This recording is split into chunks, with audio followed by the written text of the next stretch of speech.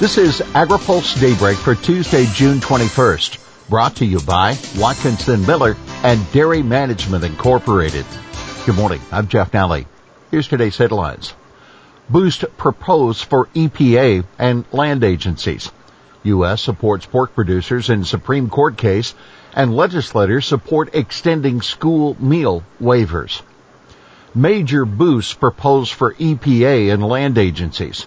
House appropriators are proposing big increases for the Environmental Protection Agency and Interior Department as a part of a fiscal 23 spending bill. EPA would get $11.5 billion. That's a $2 billion or 21% increase in funding over the current fiscal year. Some $301 million in FY23 would be allocated for environmental justice work, an increase of $201 million in 1 year. The Interior Department would get $16.6 billion in FY23, a 14% increase over the current fiscal year. The Bureau of Land Management would get $1.5 billion, including $81 million for sage grouse conservation. The Fish and Wildlife Service would get $1.9 billion. Now take note, wildland fire management would be funded at $6.4 billion, which would be a 13% increase over FY22. So what's next? Well, the House Interior Environment Appropriations Subcommittee will consider the bill this afternoon. Legislators push House leadership to support extending school meal waivers. 22 House Democrats and 1 Republican are asking the 2 highest-ranking members of the chamber to support a year-long extension to school meal waivers, which are currently set to run out on June 30th.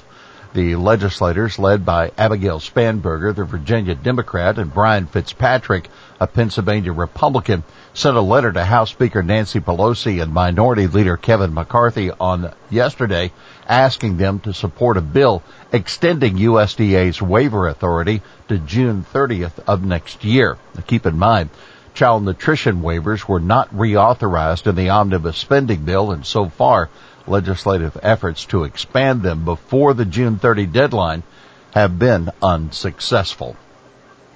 U.S. supports pork producers in case before Supreme Court. Friend of the court briefs from a broad cross-section of states, environmental organizations, conservation legal groups, members of Congress, and agribusinesses have been filed in 2 Supreme Court cases being closely watched by the ag industry.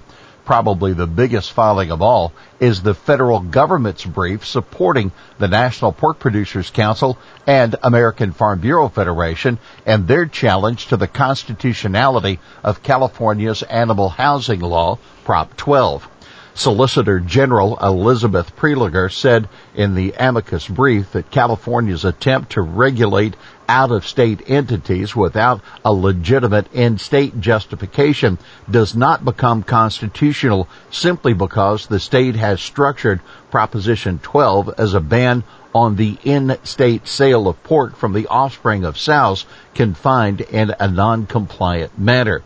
Meanwhile, in a wetlands case before the court, William Riley and Carol Browner, former administrators of the EPA, said 2 Idaho landowners whose wetland enforcement case the court will hear October 1st told the court that Michael and Chantel Sackett's test for when wetlands should be regulated ignores that Congress explicitly defined navigable waters for purposes of the statute to mean all waters of the United States, not only those with a continuous connection or that are traditionally navigable.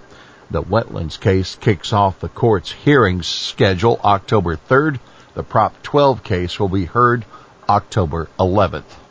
We'll have more AgriPulse Daybreak after this. Dairy Management Incorporated serves America's 34,000-plus dairy farmers and dairy importers by managing research and marketing programs aimed at promoting dairy consumption and protecting the good image of dairy farmers, dairy products, and the dairy industry.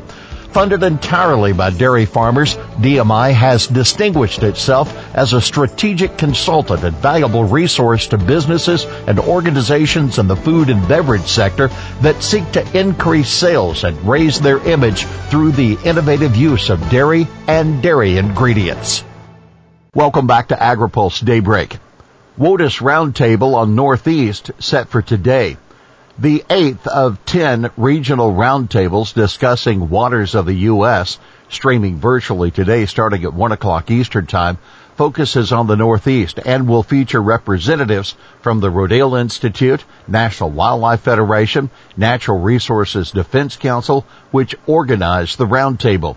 The Environmental Protection Agency has been emphasizing that input from the forums will be used to inform implementation of WOTUS, but an EPA official said at the last roundtable organized by the California Farm Bureau Federation that EPA and the Army Corps of Engineers also would consider use of the comments, quote, in any subsequent rulemaking.